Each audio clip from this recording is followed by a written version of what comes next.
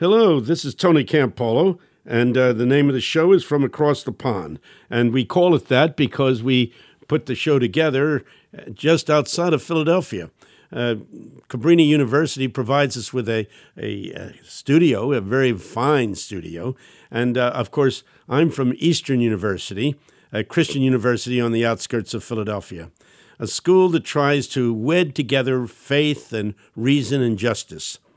Shane is usually on the show with me, Shane Claiborne, but he's not with me today because he's out on a tour across the nation, preaching the gospel, winning people to Jesus, and doing good things for the kingdom. I have a guest today, Michael Messenger. The truth is, he's a friend, and beyond that, he holds a very, very high position. He's the president of World Vision Canada and is responsible for the development of programs all across Canada that will facilitate the work of Canadians as they seek to reach out to the people who Jesus called the least of these. Welcome to the show, Michael. Thank you, Tony. It's great to be talking with you today. Yeah, and it's like beyond up to the frozen pond here in Canada at the moment. Is it really freezing up there? Yeah, it's cold. Oh my! Well, you've been all over the world, so and you've been to a lot of hot places. South Sudan, Central African Republic, Afghanistan. You've been to Haiti. You name it, and you've been there. And so here you are being punished in a cool area after being all those warm places. Tell me about what World Vision is doing. Who are the most marginalized people that World Vision is seeking to serve, and how are they seeking to serve them? Well, when we think of marginalized people, we think of vulnerable children around the world, and that's at the core of World Vision's work. In World Vision here in Canada, we're part of a global partnership that works in challenging countries and in support countries like the UK and the US as well. And at the core of our mission is trying to serve those who are most in need. And I would tell you that in today's world, increasingly, poverty is going to hide in dark places. The most vulnerable people in the world today are in some of those places that we call fragile contexts, conflict-affected countries. And that would be probably a girl, maybe a girl in Central African Republic or in the Eastern Democratic Republic of the Congo who's facing conflict or sexual violence, gender inequity, and there, in that place, Ebola. And that's really at the far reach of the what we want to do at World Vision to make a difference and improve the lives of children just like those, and inviting Canadians and people around the world, Christians of all backgrounds and non-Christians too, to join us in this mission to help those vulnerable kids. That deadly disease, Ebola, that you just mentioned, I thought that had been extinguished. Well, Ebola is a really fascinating virus that pops up from time to time. There's currently an outbreak in the eastern part of the Democratic Republic of the Congo. There have been more than 3,000 reported cases and 2,000 deaths in that area. So I was right in the heart of that part of the world just at the end of last year, visiting our World Vision teams. What we're doing there, we're working alongside agencies that are actually providing the medical assistance, but we're playing a really critical role in helping communities understand how to prepare for Ebola, what's good hygiene, what does it mean to work together, just kind of really sharing that critical information, which is really hard in that part of the world because there's ongoing conflict. In fact, one of the areas that I was visiting, we're not working in at the moment.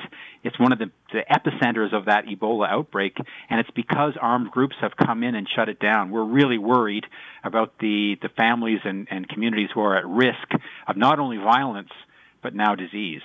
I remember a few years ago when I was up there at your headquarters in Canada, some people broke into one of the World Vision offices and killed the people who were working there.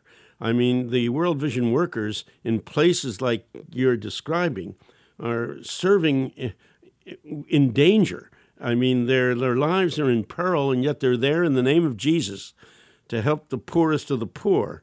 I have a particular concern for Haiti. I've been involved in ministries in Haiti for more than 40 years. they had an earthquake, and I guess it's been, what, about 10 years ago, or is it that long? Exactly 10 years ago this week, actually. Yes, and somewhere around between 200,000 and 250,000 people died as a result of that earthquake. I mean, it was an incredible disaster. You've been down there. What have you been doing in Haiti? What has World Vision been doing in Haiti? One of the challenges of the situation in Haiti is the continued political instability. You know, in fragile contexts like Haiti, I use that word fragile context. It's kind of it's jargon in some ways, but what it means is it describes a country where some of the basic needs that or services that a government will provide to its citizens are at risk. They are, perhaps intermittent or they're non-existent. Uh-huh. And that's why political instability is one of the first triggers for that kind of fragility. And Haiti is a great example of that. So that instability hinders the Haitian government's ability to meet just the basic needs of its people, let alone resolving long-standing human rights problems or addressing humanitarian crises.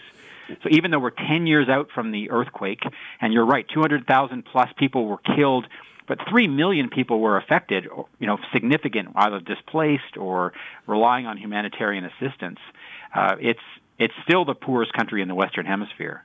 Yeah, and now, World Vision is there working with communities. The good news is that we're focusing on helping the communities that we work with better prepare for disasters so that they can be more resilient in the face of natural disasters. We're expecting more to come, not necessarily earthquakes, but climate change is making storms less predictable, often worse. It's just there's a lot of examples where we need to help the communities be ready for when the next disaster strikes. And unfortunately, it's not a question of if, but likely of when. When we look at World Vision, I'm really impressed because it's a very holistic approach. You have a child support system. World Vision around the world is calling upon people who have the means to do so to adopt a child in a developing country. What I mean by adopt, I mean sponsor. In the United Kingdom, about £20 a month would do it. In Canada, what is it, about $38 a month? Yeah, it's between $39 and $45. Oh, okay, so it's up there. And we ask families, would you be willing to sponsor a child? Generally, World Vision provides a little packet with a photograph of the child so that the sponsor can write to the child. The child writes back to the sponsor. This is an incredible experience, especially for children.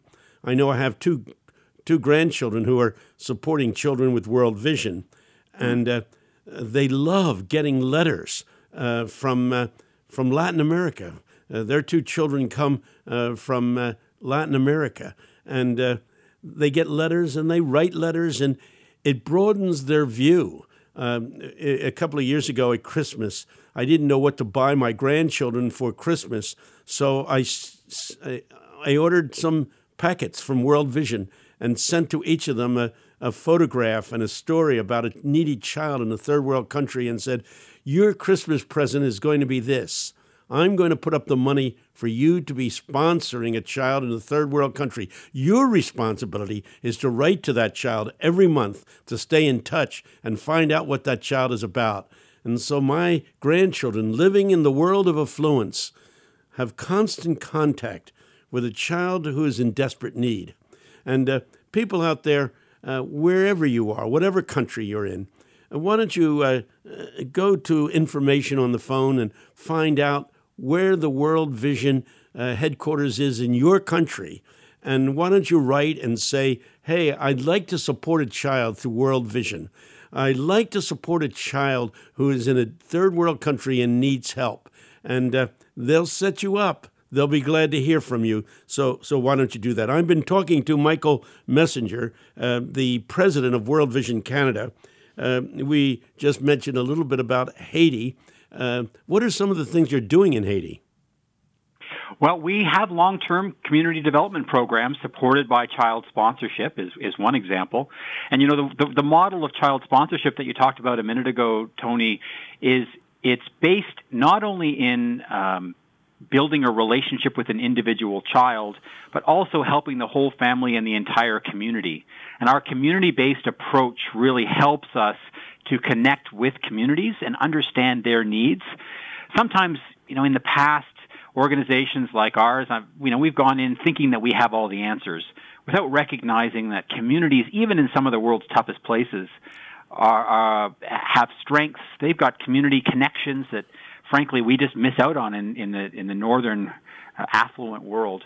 And we come alongside and identify those strengths and then identify gaps and see how together we can close them. And on top of that comes this relationship between a sponsor and a child. We've done academic research, interestingly, on the effectiveness of our child sponsorship programming, and it's making a huge difference. What I was incredibly struck by was the fact that children who are in regular touch with their sponsors, who know that there is somebody on the other side of the world, perhaps, who cares for them, giving them a better perspective, they actually have statistically better outcomes in the development work. It just shows that model of connection as well as deep community engagement works. People often ask a very simple question. If I give money to World Vision, what proportion of my gift actually goes to help the family, and how much goes to the administration of the headquarters of the organization? How much money is spent on the organization, and how much is spent on the family? I get that over and over again. I've researched that as an outsider, and I find that World Vision can tell a sponsor, when you give your gift to sponsor a child in a developing country, over 80% of the money that you give goes directly to that child's family. Now, I say the family because generally the money comes in and it doesn't simply mean that the child's going to eat, but probably the whole family will eat. And please understand, your gift provides food, medical services, education, the whole ball of wax. And what a wonderful thing to do. And so, might you comment on what I just said about the high percentage of the gift going to the family?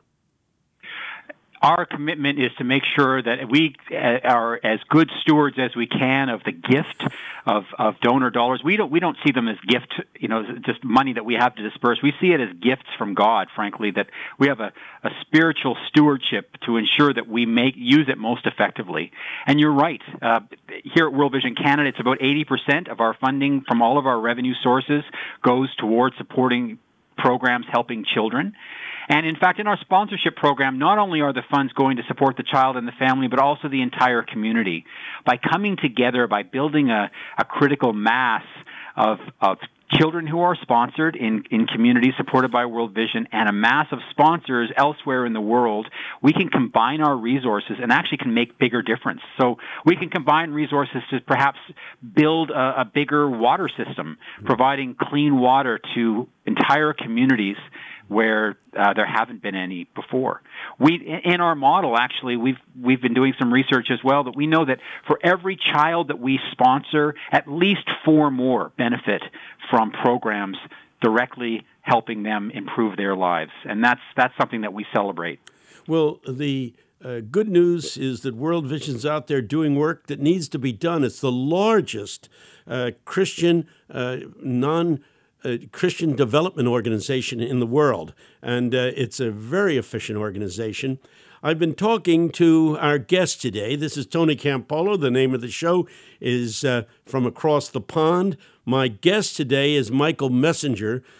Shane Claiborne, who is usually with me when I do programs, is out preaching all over the United States for this month. I don't think he's going to touch down in Philadelphia from now until the end of the month. He's out there preaching, and we're glad for that. World Vision goes into all kinds of countries.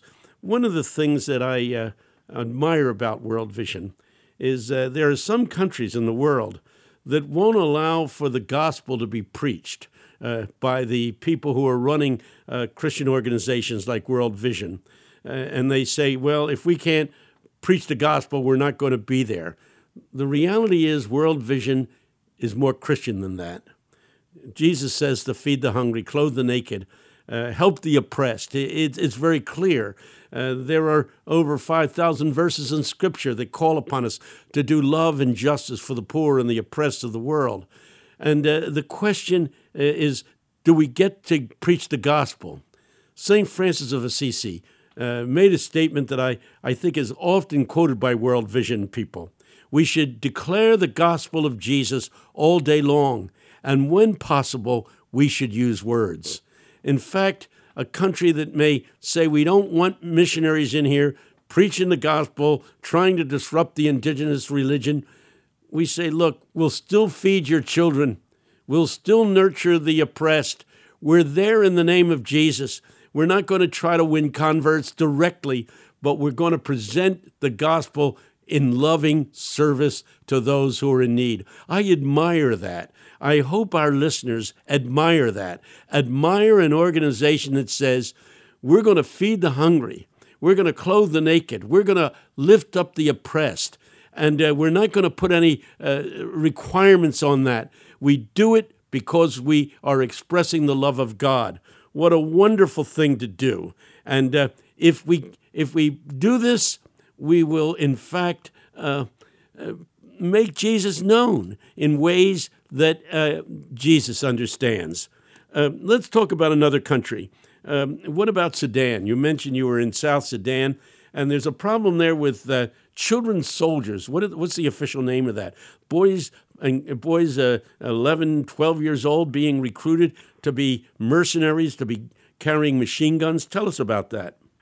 Yeah, in South Sudan, but also I saw that most recently, I would say, in the Central African Republic, another part of the continent that's really troubled, one of the most fragile places on earth. And it's not just boys, Tony, it's girls as well. Armed groups will come into a village and often try to, and sometimes it's tribal conflict or ethnic conflict or religious conflict, and they will come in and essentially terrorize a village. And one of the most effective ways that they do it is that they will abduct or take children away from their families, make them connect into these armed groups, often commit terrible crimes of atrocity, perhaps killing a family member or somebody else, because they know that they want to make it difficult for those children to go back to their families. If they have experienced this or someone has witnessed this, they feel this shame and deep disconnection from their families. No, hold and just it's just a moment. A horrific situation, children being forced to bear arms against their will. And one of the works that we are doing in some of our peacemaking and peace-building programs in Central African Republic is actually working with thousands of children who are being demobilized from these armed groups, helping them to reintegrate back into society. No. And some of the most significant stories that I heard is sitting down with these children who say, you know what, the adults aren't going to do it. Well, I'm sitting across, in this particular case, there was a girl, Antoinette, who was from one of the armed groups, and a boy, Lionel, from one of the other, the opposing armed groups, sitting together as co-chairs of this peace club and say, we're going to show the adults of our country what peace looks like, and we're starting with us. Incredibly inspiring, even in a really dark place. Now, did I hear you right, that there are instances where these terrorizing gangs come into a village and actually get a boy or a girl to kill somebody in their own family? Absolutely. Oh, these terrible stories, and because they almost want to take it away and cut off the bridge of return, cut off the bridge of relationship and reconciliation. When we talk to children who have made the decision to leave armed groups, often by escaping under terrible duress, one of the reasons that they say they hesitated to come back is that they feared that their families and their communities would not accept them. Mm-hmm. Even though they had been taken against their will, they had been forced to do these acts that were meant to put a barrier between the relationship, the community that's so critical, and these individual children. Well, it's a terrible evil. That That a child should be forced to kill somebody in his own family is mind-boggling to me. You know, George Bernard Shaw said, I don't believe that there's a God, but I do believe there's a Satan. And when you hear stories like this, you would say, Satan is alive and well in the world. I believe in God, and I thank God that there are groups like World Vision who are out there doing things for the kingdom. Again, let me urge people, when this program is over, to find out by whatever means, computer or telephone operators, where the local World Vision office in your country is, and then find out how much it would take to sponsor a child through World Vision, and do it. Sponsor a child through World Vision.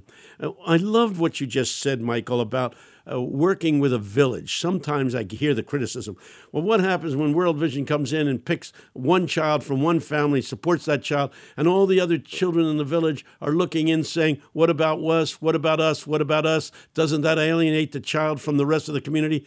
World Vision doesn't do that. What it tries to do is get all the children in a given village to be sponsored at the same time, so that there isn't that kind of jealousy and that kind of hostility rising up in a given community. So thank you for being that wise and that sensitive and that aware of what's going on. Right over here in the Western Hemisphere, we've got a mess just on the other side of the Caribbean, which is Venezuela. Now, have you been to Venezuela? I have not been to Venezuela, and I have to say that most of our team, until recently, have kind of been prevented from going in, frankly. We have been very active in all of the countries around Venezuela, because not only is there an economic crisis in Venezuela, but we are seeing a huge outflux of displaced people escaping poverty and difficulty in Venezuela. And of course, they often leave with nothing, with no connections, and we have to come alongside helping these countries who are accepting these refugees, but they're at their breaking point themselves. Yeah. More than 4.5 million Venezuelans have left the country since 2015, looking for food, for work, for a better life, and it could be increased even by another 2.5 million by next year.